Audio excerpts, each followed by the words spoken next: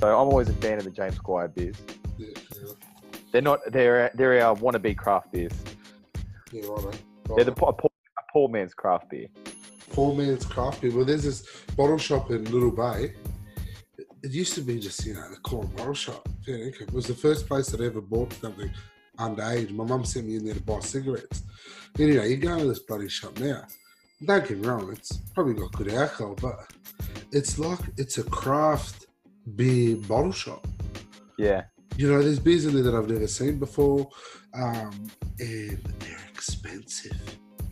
I asked if they could get a bloke in a bar. I thought it'd be a lot easier.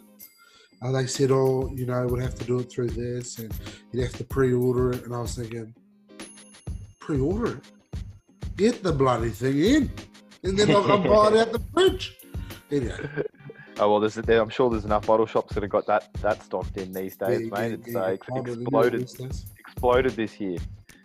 That's not in the craft beer realm. That's just your everyman's beer. That's what I was thinking. Maybe that's why I started. It's simple crisp lager. Crisp lager. Yeah. But there's a lot of beers which are craft beers, and like there's craft beers and then there's craft beers. Like, so people, like, you're going to a bottle shop, if you're going to like BWS, this will be under craft beers. This is not a craft beer. Like, okay. It's a pale ale. Like, it's another shade of beer. Like, it's a craft beer more than VB or Tooheys is. Much, but it's not a craft beer. Much like you or me are footy players. But the real craft beers are the Tedescos and the Taumalolos and the Nathan Clearys. Like, those are the craft beers. That's the difference between James Squire and actual craft beers. But craft beers are expensive, so like real craft beers, but they're delicious. There you go, a little piece in. Anyway, well, there's only one more week to go. There's a weekend of footy that just happened. Count down. I reckon we'll get it started. You got anything to run it straight? Or go run it straight. I'm going to run it straight. I'm going to run it straight. Look, I don't want to be the guy that's always whinging about crisis officials. I don't want to just. I don't want to be a crisis merchant because I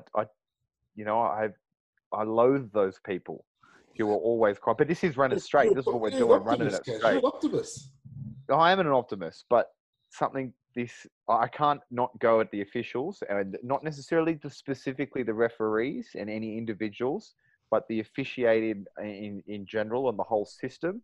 2 weeks out from the finals, man, it's worrisome. There is some real inadequacies happening. Are they in no position to be resting any of their top line referees at the moment? Absolutely, they resting, but they need to get more.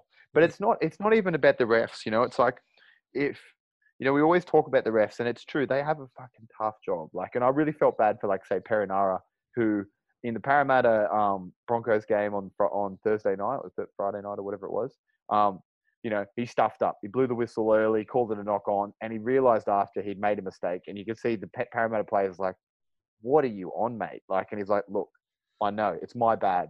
And like, at least he didn't. I've seen other refs go, "Well, that's my decision. I've made the decision." But he's been a player before, and he's like, "That's my bad. I've blown the whistle." That's not what I'm going at, though.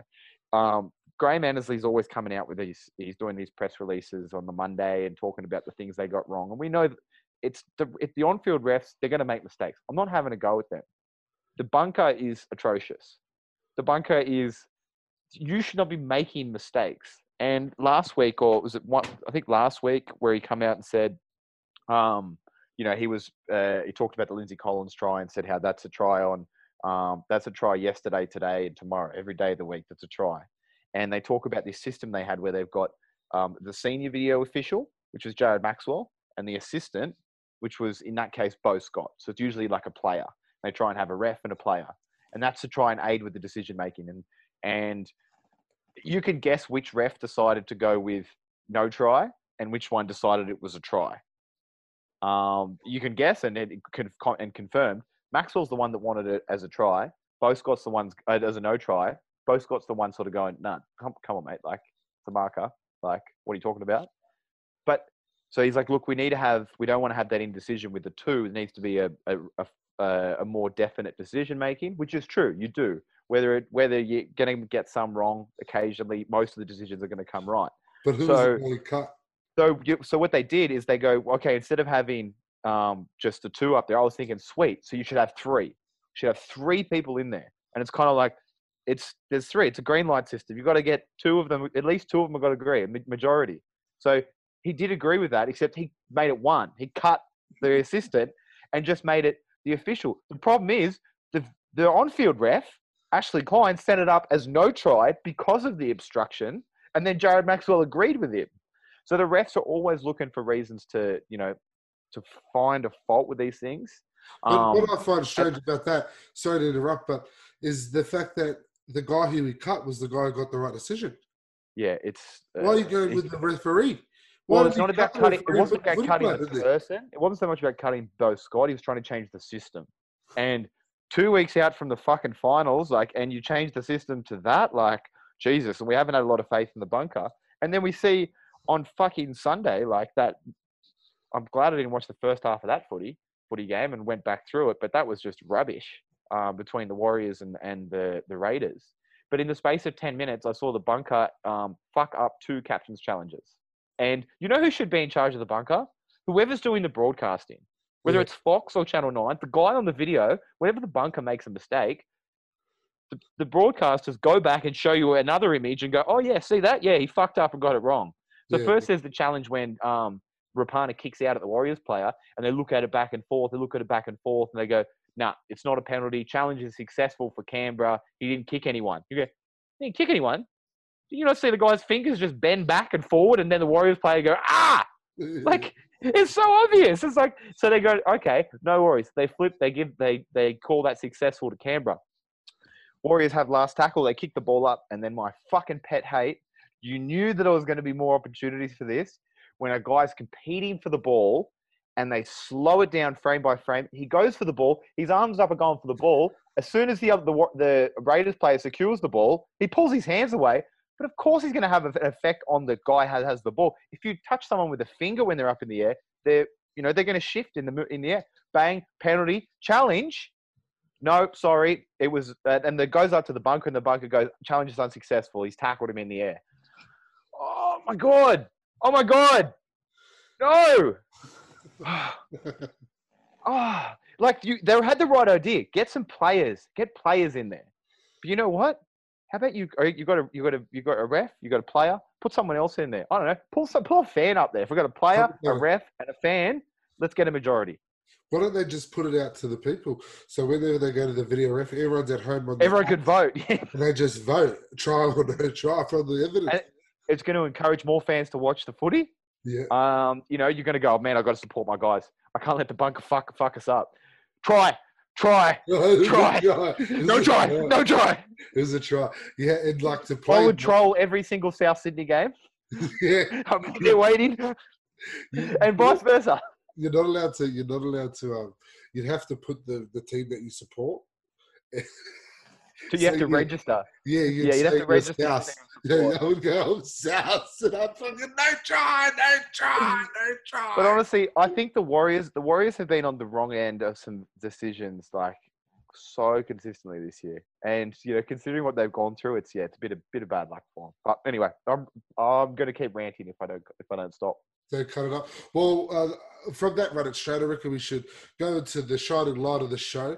Our front rowers scoring tries. How many do we have this weekend? Oh, fuck. 6. We had 6. We had 6 tries for the front rowers this week. We'll start off with Taniela Paseka, back-to-back tries. He scored one last week as well, didn't he? Yes, he did. He did. The big men are getting over consistently. He scored for the Manly Warringah Seagulls. And then Josh Alawai, he scored for the Tigers, followed up by our favourite at the Melbourne Storm, Tino Fa'asuamaleaui. He scored himself a try as well. And I think if you didn't have that old 8 minutes or later in your multi, mate, you might have had him in there. Yeah, no. No, he wasn't in the 8-minute one. The 8-minute one was on the Friday night, I think. No, Oh, you no, had I that on didn't have the. an Yeah, 8 you minute one did. on the. That You was the did. 8 minute one was on the Yeah. Saturdays. Lesson learned. Lesson learned. The 8 minutes were on the Oh, Saturday, so that no, was try 8 minutes or later. 72 points in the game. yeah. So anyway, and then Brandon Hamlin Newelly for Yeah, the Sharkies. he is a try scoring Is he on 6? machine. Yeah, is he on 6? He's on 6. Yeah. He'd How be many the was leader. Tino on? Tino's on 5. He's on 5 or 6 as well. He was on 4 or 5. Yeah. I can't remember. Yeah, he's on 5. He's on $10 per 5 sec. from He's at memory. least on 2. He could be on 3. I think he's on 3. Yeah. Paseka's on 3. Yeah. And then the 2 boys for the Newcastle Knights, the twins up there. yeah, the Safidi boys. First off Daniel, second off Jacob. So Fitzy gets Sorry, 6. Tino's got 7. Tino's got 7 tries. Takes the lead there. There you go. He's got the lead. Mate, the big man. Yeah, look, old boys' day. Yeah, they all wanted to get a piece of it. Yeah. Well, they played well. They listened to the podcast. They actually heard the bar. You know, they heard one of their fans sticking up for them, but they also heard the other side of the fence saying, "Oh, boys." You got a bit of criticism. Yeah, and I think that sort of it's timely, it's right. You know, at the same time, maybe the rest was good for them, but also you want them playing like that again one more week. You never know. Actually, have they got the Titans this week? They do. They have the Titans. That's a big game. That's a big game. Let's be fair, Kaz. If they can't beat the Titans, they don't deserve to be playing finals football, really. Yeah. No, Actually, look, I think that's point. a good. Yeah, that's a good test for. That's a good test for them. You know, coming into finals is a team that's on a bit of a roll, got a bit of momentum. Look, they're still the Titans. They're still 9th for a reason. They're taking the Tigers' beloved spot, but they won 4 on the trot. So, you know, I think it's good to have a good kind of warm-up game coming into. Yeah, exactly. Because then they can play. You know, they play 9th, then they'll play 7th, and then they'll start to play the big teams. It could be a big build-up. So hopefully for the Knights, you know, they start swinging into gear. Good on for them. You know? Yeah, well, look, after the South Sydney slip up on Thursday night, it's put them in prime position to play that first week up here at Hunter Stadium, and they'll be pumped, especially if they can have 50% crowd. You know, that means they can get 15,000. You know, from the Hunter Regional making as much noise as they can. First finals trip for 7 years, and they'll be well fired up for that. Do you reckon you'll make an appearance, or you got to be a member only? Yeah, look, there's too many members, mate. There's too many members in Newcastle for me to get a run. You know, I might be able to squeeze a ticket out of someone, but you know, I wouldn't want to take that away from the real Knights fans. From real members, yeah, true. That's fair enough. Good support there. All right, then. So we also got some dummy files. I don't think we've got any entrants, right? But I've had a gutful of this guy. He's a Manly player, Danny Levi. Now he's been saved a couple of times for his dummy files because he's been jumping out and he's been getting set restarts. You know, a couple of times he might have got a penalty, but it's starting to border on the line of it starting to be a little bit inappropriate. And so he's pushing the boundaries. I'm going to be handing him out a warning. You're not in the file, Levi. You've managed to avoid it for a large part of this season. But you've got one more game, Danny. And for you, the rest of the comp, they still can receive a warning. But for you, Danny, you want to jump out of dummy half, you're going straight in the file. I'm not going to have it. We need a nip it in the butt. Well, on the other end of that, from the top end guys out of dummy half, Joey Manu, coolest cat in the NRL. I love the way, you know, I can't remember who had that hit up. But they got the hit up on. They got to about the 10 or 11 meter line, and Freddie Lussick pushes up to get into dummy half. Manu just comes in, pushes him out of the way, and just picks it up. And when he runs to the line there, he doesn't look like he's running super fast, but every step looks like it has power in it. And he just sort of, it's like he just lumbered his way up there and went, yeah, I'll get through these guys. I'll get through them. Because he could just see they're all on the back foot. He goes, if you're not coming up on defense, I'm getting through you. Yeah, and he just went through about 4 of them. He's right. He's got a good sense about him at the moment, isn't he? It's a little bit like Tedesco. And when he got put to fullback, I don't necessarily feel like he played as good as Tedesco. But just the way that he's strutting on the field and the way that he's carrying the ball, the way that he's going into the contact. Yeah, even that time when he bombed that try, he bombed the try for Orbo to go straight over in the first set, you know. But that's the feel that he's got, is that he's so confident that he was so confident that he thought of just a little dummy And that's all he needed because they weren't going to stop him after that. But they just didn't fall for the dummy. Yeah. You know what I mean? And they smacked him, you know. Yeah. And I think he's also thinks like, well, I'll throw the dummy and they should fall. But even if they don't, I'm good enough to get, all I need is to get one of these big mitts free and I can do the finger flick. I can do the finger flick out. So, yeah, no, he's impressive, Joey Manu. 20, and what, he's 24? He's not even 24 yet. Well, there was 6 in 2016. That was their under-20 season. We spent that weekend down in... Yeah, was it Kalala Bay? Kalala Bay? Kalbarra. No, it wasn't Kalbarra. It was like a Kalala. Yeah, look, we wouldn't know too much about the bay. We only saw the inside of the house. Yeah. But that's for two. Well, I saw the outside of the house when we cooked up everyone breakfast in the morning. The rest of that story is for Two on the Tackle After Dark. Yes, that's right. Stay tuned for the After Dark session. No, but so we didn't have any matches in focus from last week, but I'm going to be straight up and honest with you. I've got my blinkers on. You know what I mean? Like, I'm watching all the other games. I'm tipping the toe in there, here and there. You know, I might put a bit of a bet on it just to show a little bit of interest. But the truth of the matter is, Cass, there's only one team at the moment that I give a fuck about. And they're up against their arch rivals, crosstown, local derby rivals, South Sydney Rabbitohs. Yes, that's who we've got facing this week. 1 week out before the finals. You know, we're both finals contenders. So how do you think that game's shaping up as we lead into the last week of the finals season? Well, look, it's always a big match because it is a rivalry match. You know, there's so much history between the two clubs. So we've always said whether both teams towards the bottom or you've got one up and one down, there's always feeling in the match. You know, whether there's a separation of talent or not. And of recent years, you know, both teams have been strong. They're both been quite often fixturing in the 8. So, yeah, it's exciting. Perfect for both sides going into the finals. For South, you know, they're going to get a real test against a top 4 side and the premiership favourites by all bookmakers. And I guess to see where they're at. I mean, you don't really, it's not about finding where you're at 1 week out from the finals, but, a good test of what to push against, ready for finals footy to make a push. And then for the Roosters, I think the draws really worked out really well for them, I think, in that the last four rounds coming into this have been all against other top 8 opponents, going through 5, 6, 7, and 8. And, they've put every team to the sword. And, by Robbo's own admissions after the game, it was okay, and that, there was plenty of flashes of brilliance and it was very fast from the Roosters against the Sharks. So I expect them to play with a lot of speed. I'm sure there'll probably be a couple of guys who might get the week off just to freshen them up before the weekend. That's sort of, he's been rotating those key guys and, a couple at a time. But there's no two ways about it. The Roosters want to win and South want to win.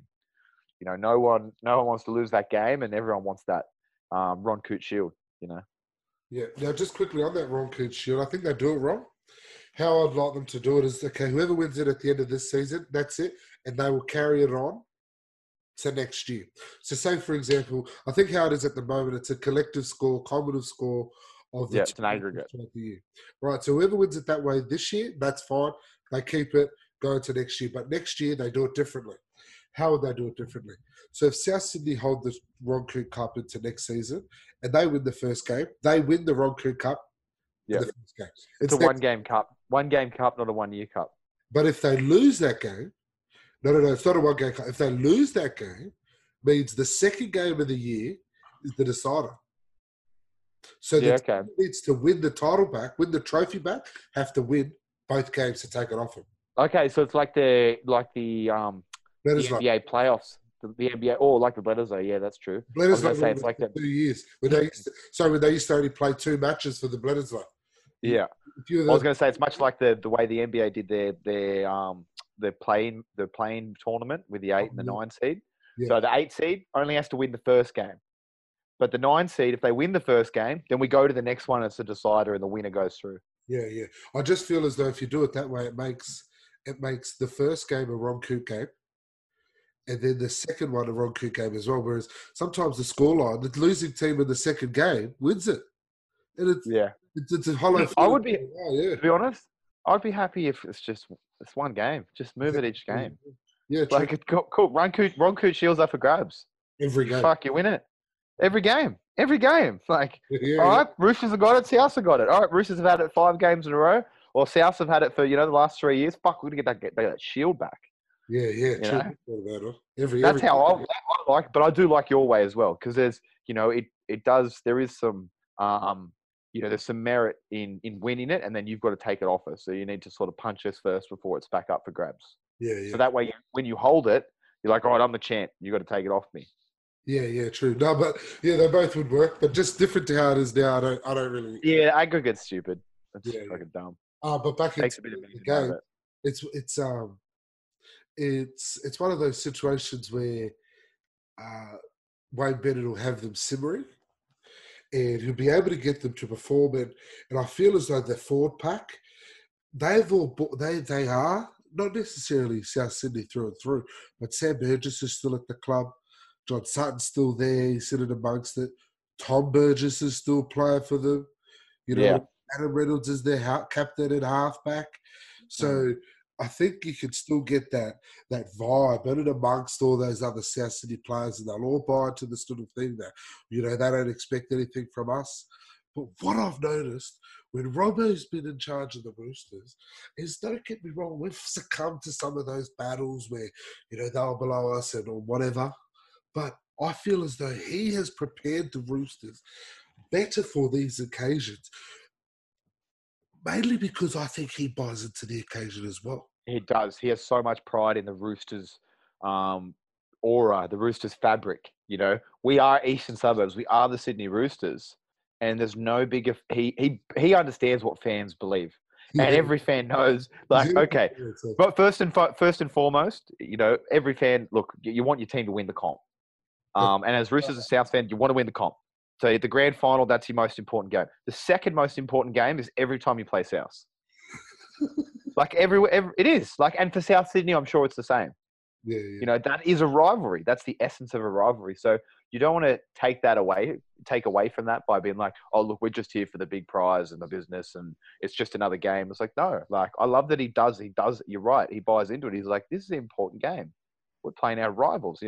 This should mean something. And when it does mean something, then this jersey means something. Yeah. And Bennett's the same. He's been around long enough. And for South, they've been poor the last 2 weeks, playing against lesser opposition, and they've kind of had a bit of this habit in their game throughout the season, where they've, whether they've been inconsistent with dropping the ball or they've gone in and out of matches here and there. And sometimes you've seen that when they come up against a team that they kind of know they're better than, because they've got so much talent in that back line and so much great skill in their skill players, they can just put some tries on. But then they've just had lapses, and it nearly bit them in the ass against the Tigers. It got them last week against the Bulldogs. You lose to the last. You're playing against the team that's come last, and they're up 20-0. Irrelevant whether you've got a man in the sin bin. They're coming last. They've won 2 games this year. Like, they struggle to score 20 points every week. They struggle to score 2 tries every week. So you can't be in that position. So they'll be fired up. They'll be really fired up. And obviously they want to give themselves a chance to have a home final. They've got to take that out of put pressure on the Knights. Yeah, and I'm sure they'd rather play in Sydney than Newcastle. It's not a big deal, but it's probably more of a deal for South to take that away from the Knights than from the Bunnies to have it themselves. I don't think South are as worried about going to Newcastle, but I'm sure they know Newcastle would love to play in Newcastle. Yeah. So, you know what I mean? Yeah, 100%. It's like one of those when they talk about penalties. You do what the opposition doesn't want you to do. Exactly. So Friday night clash. Look, it's perfect coming. It's perfect. It's a perfect game coming into the finals for both sides, and it's a perfect game for the NRL. After the weekend we had a lot of big point scores and quite a few blowouts along the way with top teams playing poor teams. So I'm glad that they corrected their error from a couple of years ago when they decided not to put the Roosters and the Bunnies in round 1 and round whatever the last round is. That's how it should always be. Yeah, well, this year they didn't do it that way. They had us round 3 from the beginning. And but at least they got the first part right, the second part right. Yeah. But it's got to be round 1. Yeah, just kick it off, and then finish it off, and we'll be ready to go for the finals. Ready to go.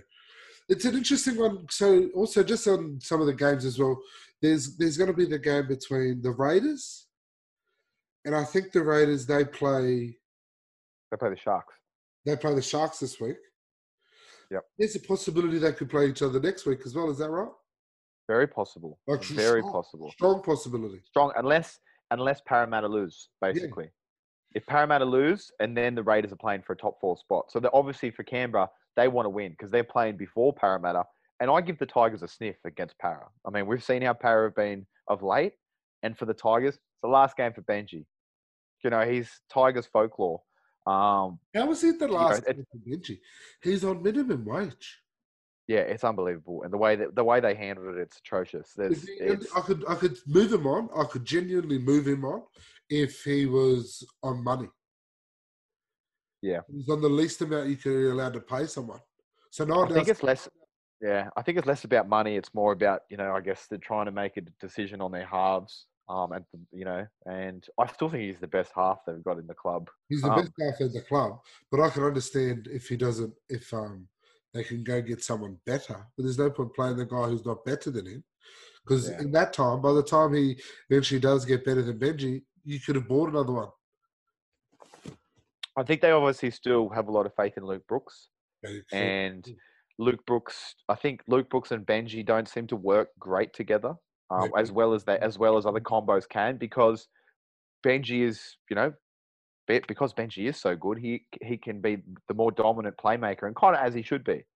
But for Luke Brooks to be the halfback that they want him to be, he needs to be the top dog. And kind of, you know, like when the Panthers, top dog, what does he do? Well, I don't mean top dog, just, you know, it's your ship kind of thing. Like, you know, there's usually a more dominant half, and you know, unless you've got more different kind of roles and attributes. But if I don't look. To me, look, I don't agree with it personally. I would keep Benji. Why are we getting rid of him? He's like, you've turfed him out of this club twice. You don't deserve him. Yeah. The Tigers don't deserve Benji, man.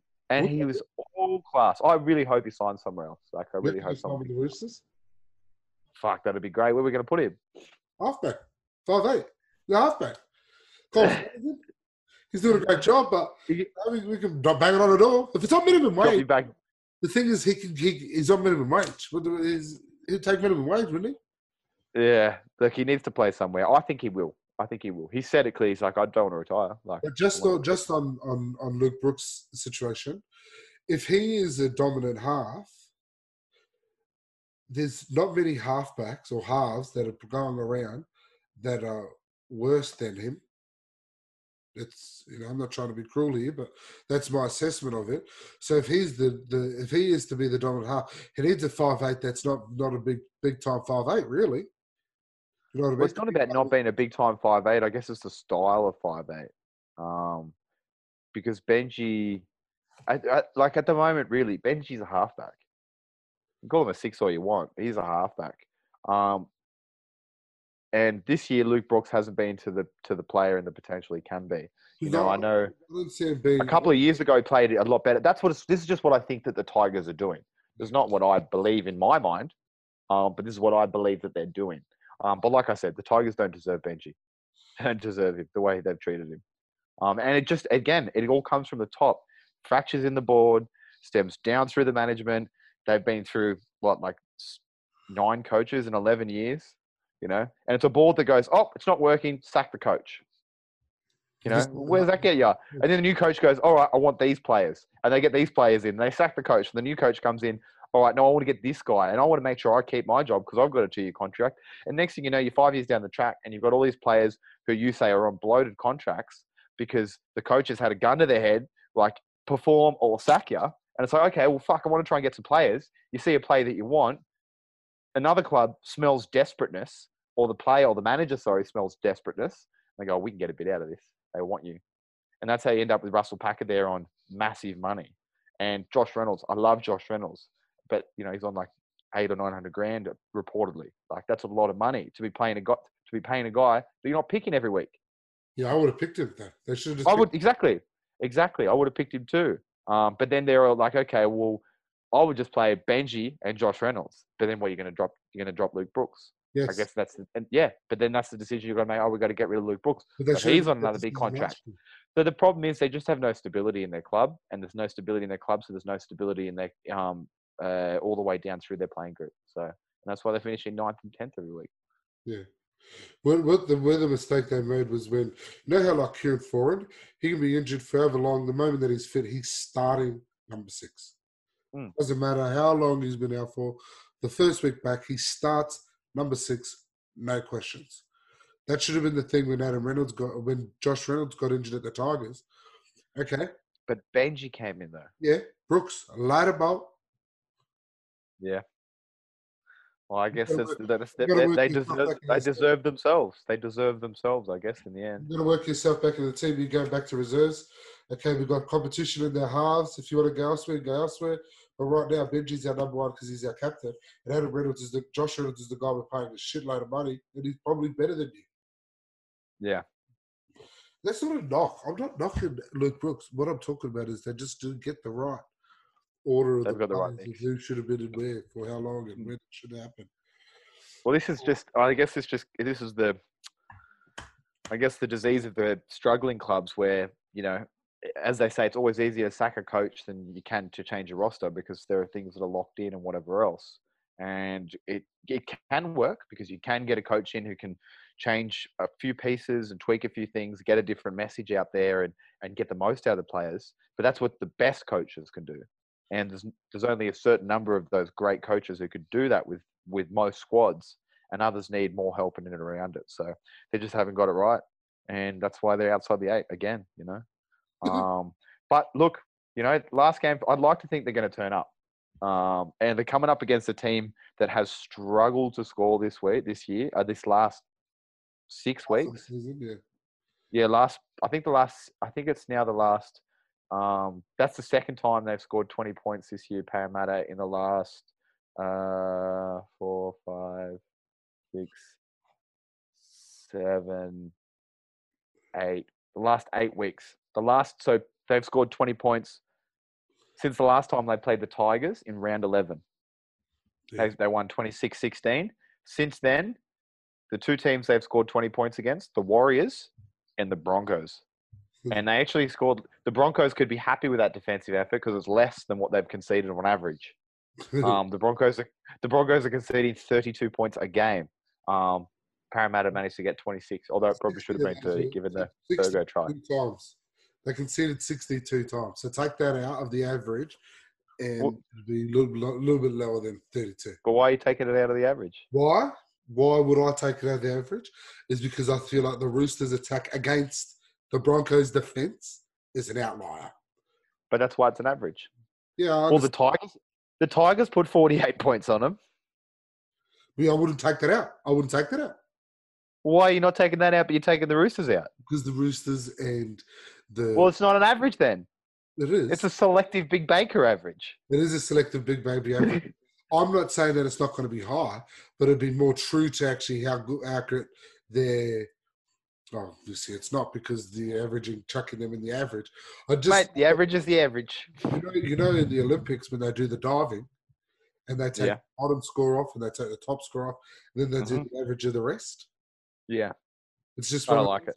I love it. It's more controlled. Score. I suppose you are getting more towards the mean of what it is. But yeah. Look, that's a big game. Like I said, I think that's, obviously the Sharks Raiders is a big game. There's not going to be a lot of movement out of those two sides. It's again interesting, like the Dragons and Parramatta back in 2009 when they played each other in the last round. But that one, and then they played each other the following week, and that was when Parramatta were on that hot run. And it's almost like we'll lay it up for them, but then we're going to fucking hit them with a knockout next week. We're going to do the old rope-a-dope on them. Yeah. I don't think the Sharks don't have the troops to do the old rope-a-dope on the Raiders, nor are they playing anywhere near well enough, especially after, unfortunately, yet another Achilles injury. My heart really stank for Johnson then. As soon as he fell, I was like, oh, no, that looks Achilles. When you see the guy just drop with nothing, like he's been kicked, chipped. When you're at school and you're walking through the hallways and there's always that wanker trying to like kick your other leg and trip you over. Yeah. Yeah. Yeah, and that's what it looks like when those go down. So, yeah, tough for him. But, I mean, the Raiders will want He'll be back. Ricky will want more from his team. Do you think he'll be able to be back to what he was best at? Who's Sean Johnson? Yeah. Well, what he's shown this year is he's shown so much more than just, the big play and that big step and break the line footwork. He's shown how much more he's got in his playmaking with his kicking and his passing and making the right option. So that gives me confidence that he can still be a really, really good player. But look, any footy player when speed is a part of their game and they do an Achilles, Yeah. it's worrisome. Let's You feel know, maybe that pace that he may lose might not make him as effective in his threats. But it just means he's just got to, it's improving the smarts in your game, that IQ, which is a really important element of a half. And that's what I think he's really grown into this year. And, really impressive year from Sean Johnson. But like he's 30 now. So, when you're doing an Achilles injury then, like Kobe Bryant did an Achilles in 2012 at the end of that season, or 12-13, sorry. So the beginning of 2013, he did an Achilles, and that was his last really great year. Before he retired, he hung up the boots, the shoes, the hoop, whatever you want to call it. A couple of years ago, and he was about 30. Was he? So he would have been like maybe 32, 33. And he's never really the same after that. Now again, basketball, things like Achilles, knees, and ankles, I think is even more can be even more detrimental because they're doing so much change of direction on hardwood floors. But it's a worrisome injury, the Achilles. Definitely, especially when you're older. If you're gonna do that, you wanted it's terrible that it happened to Victor Radley as well. But at least he's young. He's 22. He can recover from that a lot easier than someone who's ticking over the 30s. Yeah, Sean Johnson 30. He's 30. Well, there you go.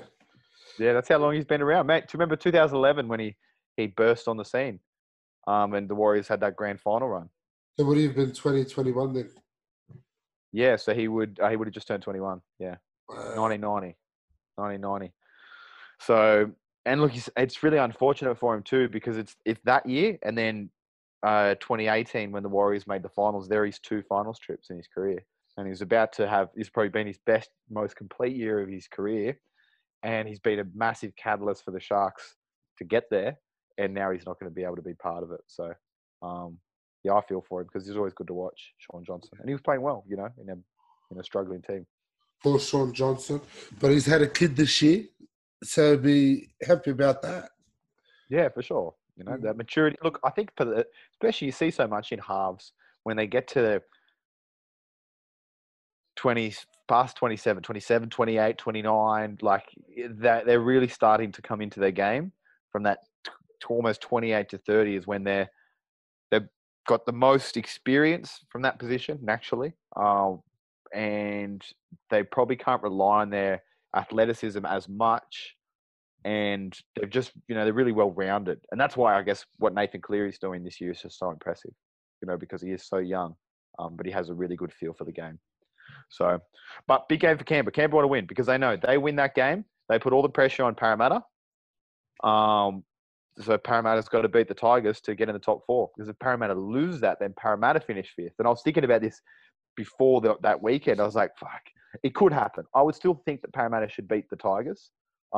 Especially, look, you want to finish in the top 4, you want to give yourself a sniff, you got to beat the Tigers. But being Benji's last game, there's enough there that the Tigers could cause an upset. And I thought, well, if the Tigers could upset them, Parramatta slipped to 5th. The Raiders go into the top 4 which is what we really think are the top 4 sides. And then you get Penrith, Canberra. And I know Penrith towed them up last time, but finals footy, they'll be right up there for it. And then you could have Parramatta playing the Sharks. If Sean Johnson's in that side, they can maybe do enough to cause an upset as well. So, but I don't see any of that happening now. The South can't finish 8th, can they? No, they can't finish 8th. Oh, nah, I think they'd have to get. The Roosters would have to flog them. Oh, okay. Like flog them, and then the Sharks would have to flog the Raiders. The for and against difference is like 107.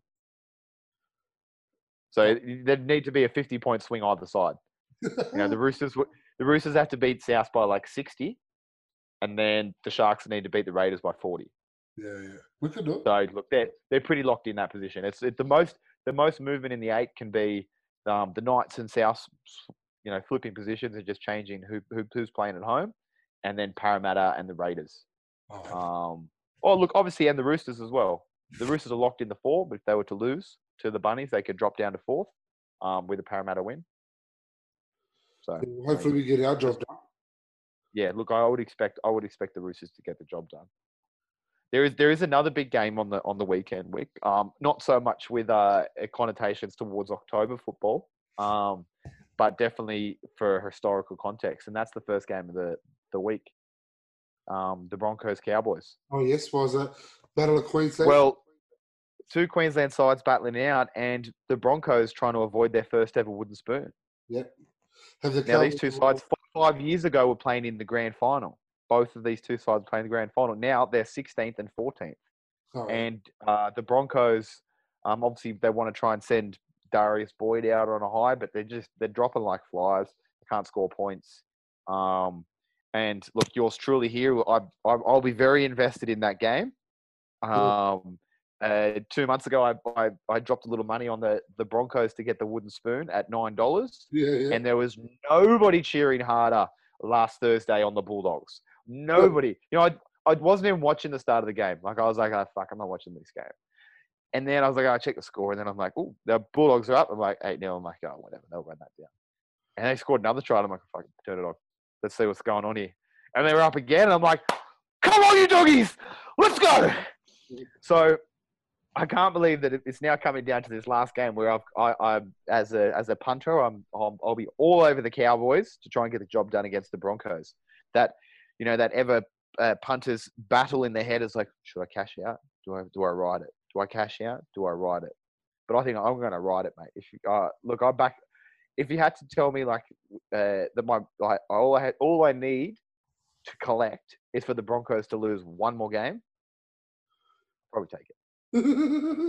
I'll probably take it, to be honest. Like, they've won one game since March. Who was that against? The Bulldogs? Well, funnily enough, this is one of the teams they beat.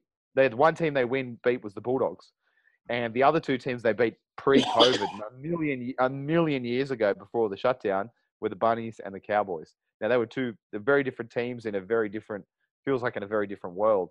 But the Cowboys aren't playing too well either.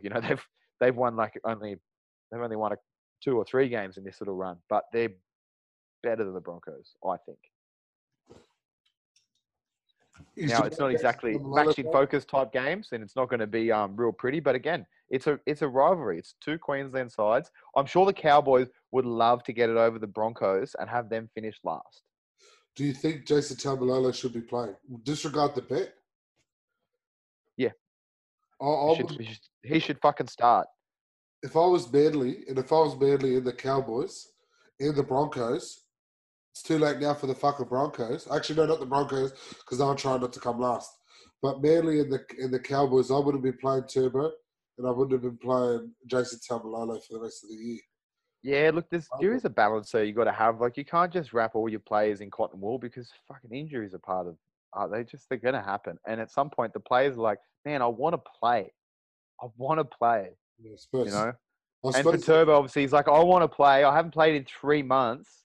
We've been obviously super careful with his hamstring injury, and it wasn't a hamstring injury that ended up happening, but obviously not having a lot of footy can quite often lead to other injuries.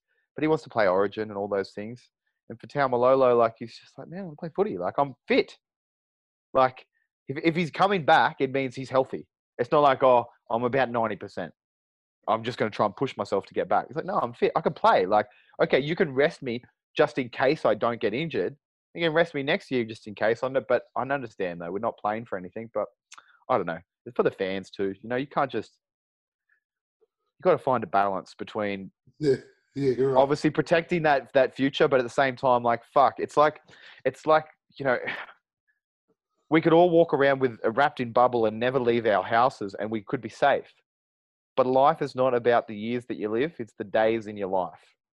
Yeah, I get that. And you're just a little mini investment. Mini investment. I just was shocked to see Tamalolo run out. I was shocked.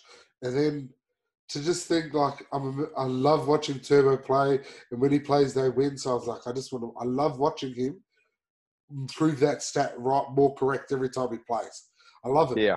But then as he got injured, I just thought, oh, they should have just left him not play. There's 2 games left.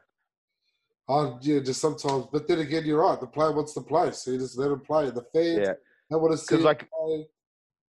Because what other flow-on effects as well can happen from, there's a player who really wants to play and the club's just like, no, we're not playing you. Like and there are times when they've got to put their foot down on certain things, but it can have other effects that might not be a physical injury. Within that relationship with the coach and with their training staff, it's like, well, fuck, let me play, mate. Like, yeah. I don't know. I just think that he's a footy player. Let him play. If he's fit, if he passed the test, let him play.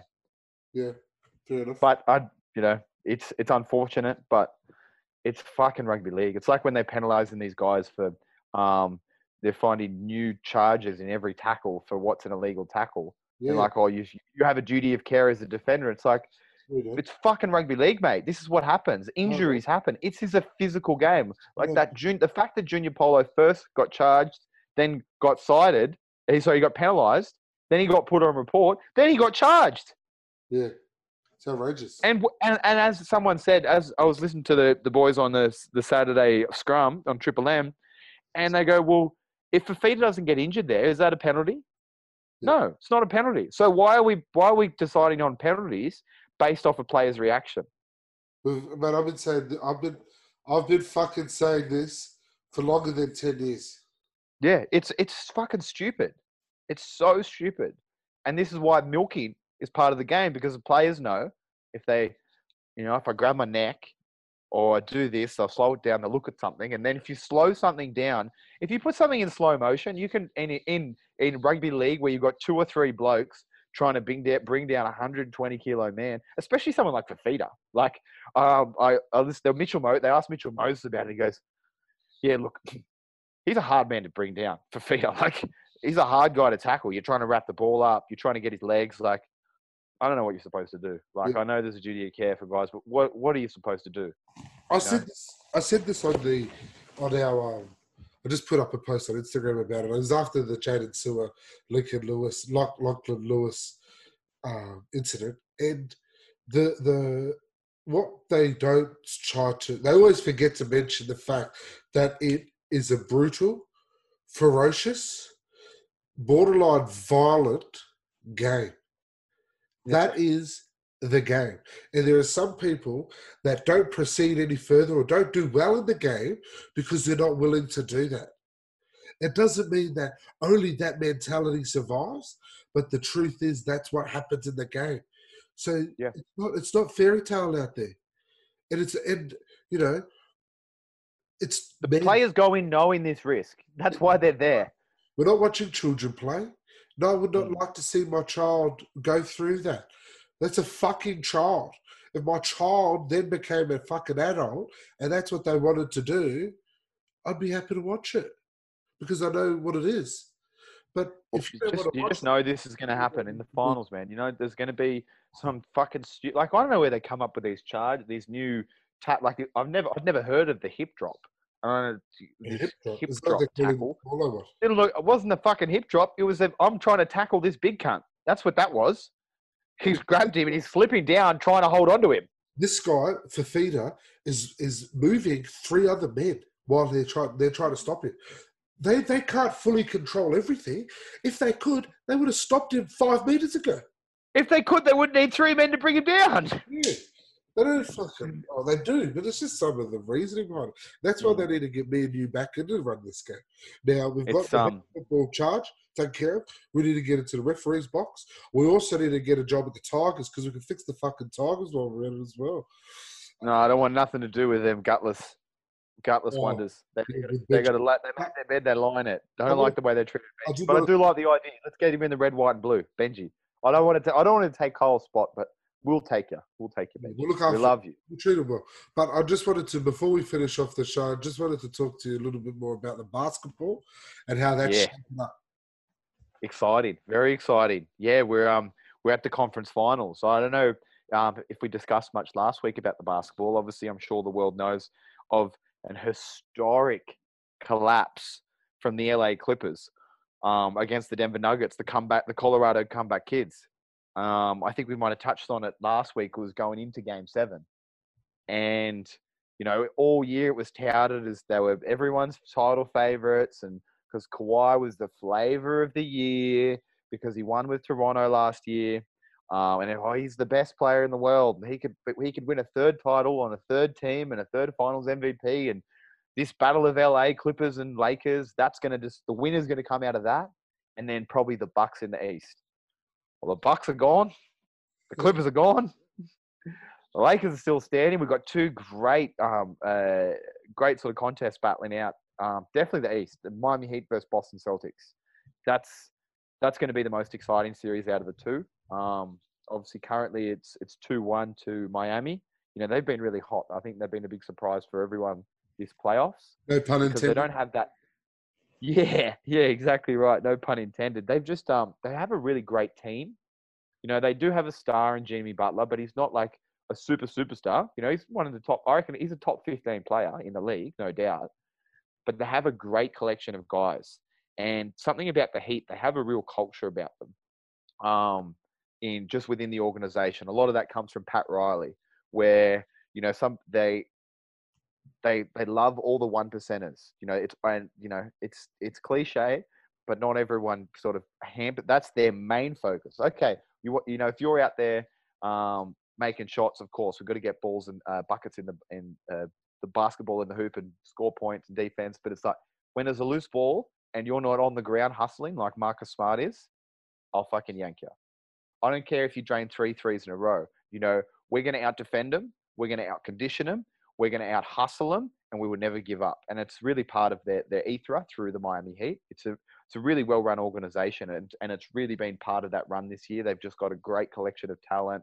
None of their guys, they've got nobody in their starting lineup that was drafted in the top 20, I don't think, which is impressive. You've got Duncan Robinson, who went undrafted 2 years ago, played Division III college basketball, and now he's starting for the Miami Heat in the conference finals.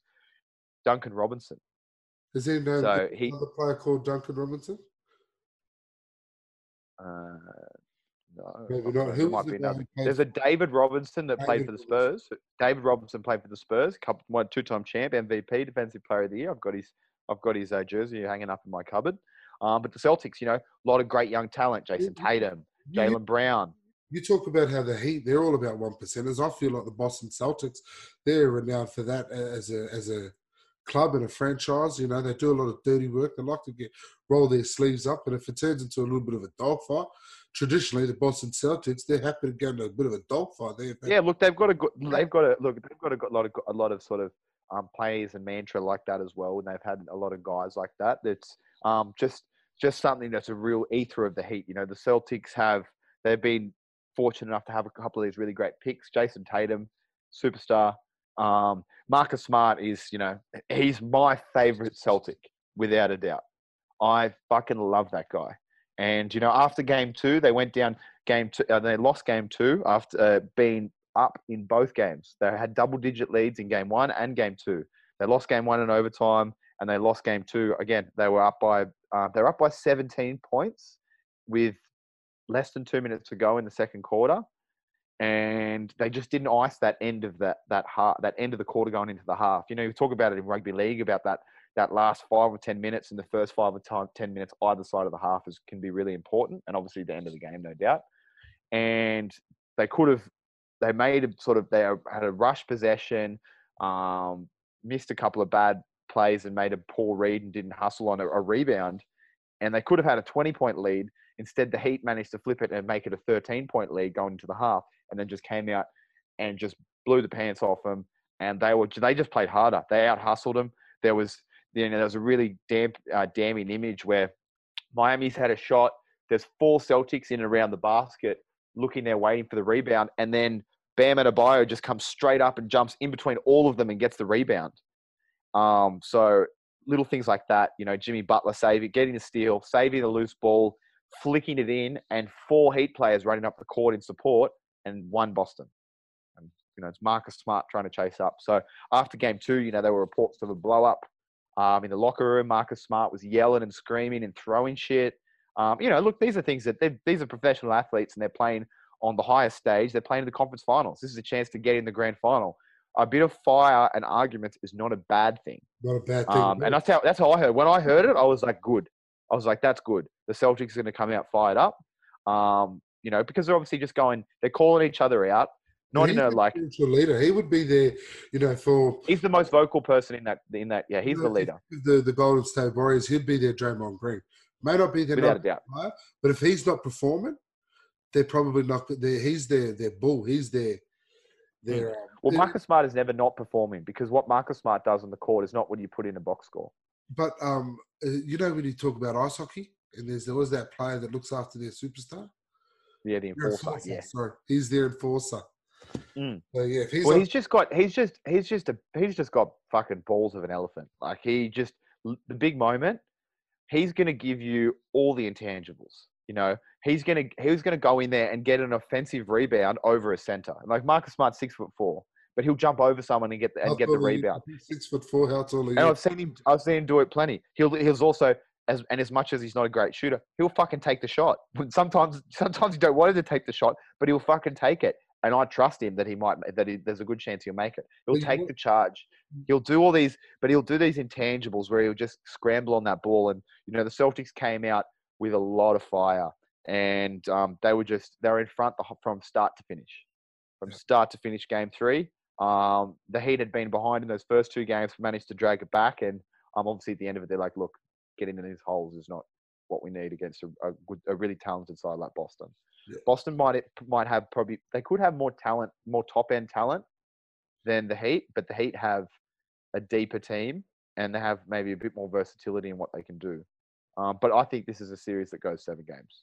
But we'll find out on Thursday. Oh, sorry, Wednesday. Thursday. So we'll find out on Thursday is game 4. Massive game for the Celtics. They lose that game, 3-1. I know we've seen it a couple of times in these playoffs, but I'm not putting a lot of faith in a comeback there. And then on the other side of things, the Lakers just iced the Nuggets today in game 2. A real epic clash. They got a lead as they did in game 1. They were up by about 10. They were up by 16 at one point. But the Nuggets, as they do, this team does not quit. Fuck, they've had a fun run. And they just clawed their way back in. They made some really good shots. They made some adjustments, made things hard for the Lakers. And they got their first lead with a couple of minutes to go in the game. 2 or 3 minutes to go in the fourth quarter. Jokic scored their last 11 points. He was phenomenal. He got the lead. And then Anthony Davis went up the other end, and then he got a bucket, and then the Lakers were up by 1. And they went down the other end. Jamal Murray sort of got an ISO, threw a shot up, and I think there might have been like a little finger on it, got a little touch. So it was going to drop short, and Jokic could see. He could just, as soon as it came out, he knew it was going short. He got in front of the basket, jumped up, and say his hand is here. LeBron's hand was like there, and he just managed to get the touch and just tip that in.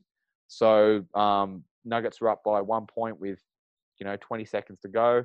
Lakers get the possession. They miss a shot. Nuggets almost get the steal, get a block. There's 2 seconds to go.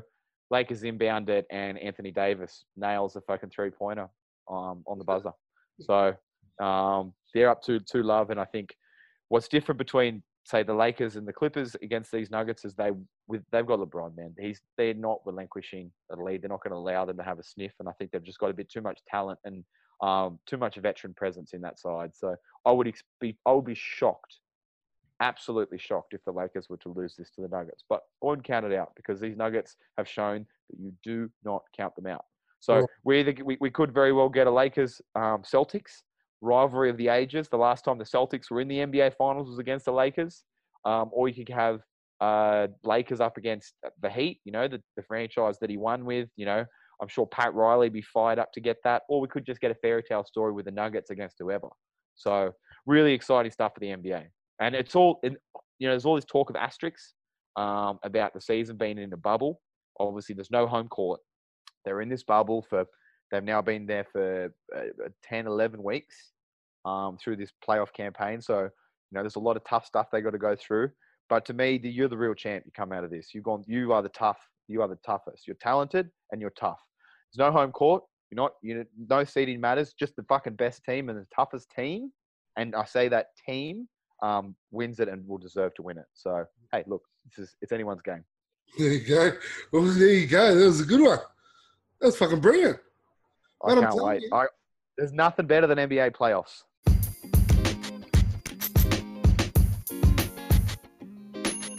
Mate, I'm telling you, I reckon we could get you and Vince chatting about basketball at least once a week, mate. You guys don't want to be able to stop this. I'm telling you. Yeah, well, we can get a bit of bounce back. He's a bit of a LeBron hater, so I shouldn't say a bit, massively. Yeah. But hater.com. He's a fan. That's all right. That's all good. Anyway, I think we're going to have to wrap it up there, though. It's been an absolute pleasure, as it is always. Look forward to this week. You know what? I look forward to this week in that it's the last week and getting it done so we can get into finals footy, because that's what matters. Absolutely. That's what matters. We can name our all NRL teams, who we think was the best. A few other awards I think we can give out, which we'll save for Monday. Yeah, correct. We'll give out some awards. We're obviously gonna, it's the last round for those front rows for sort out who's gonna win the top. Tino and Hamlin unless Papa Lee's got a hat trick in him, which I wouldn't put it past him. Yeah, but mate, anything can happen. It's front rows, man. Anything. Exactly. As it is, always pleasure. Up the Chooks. Go you. Up the Chookies. Let's go.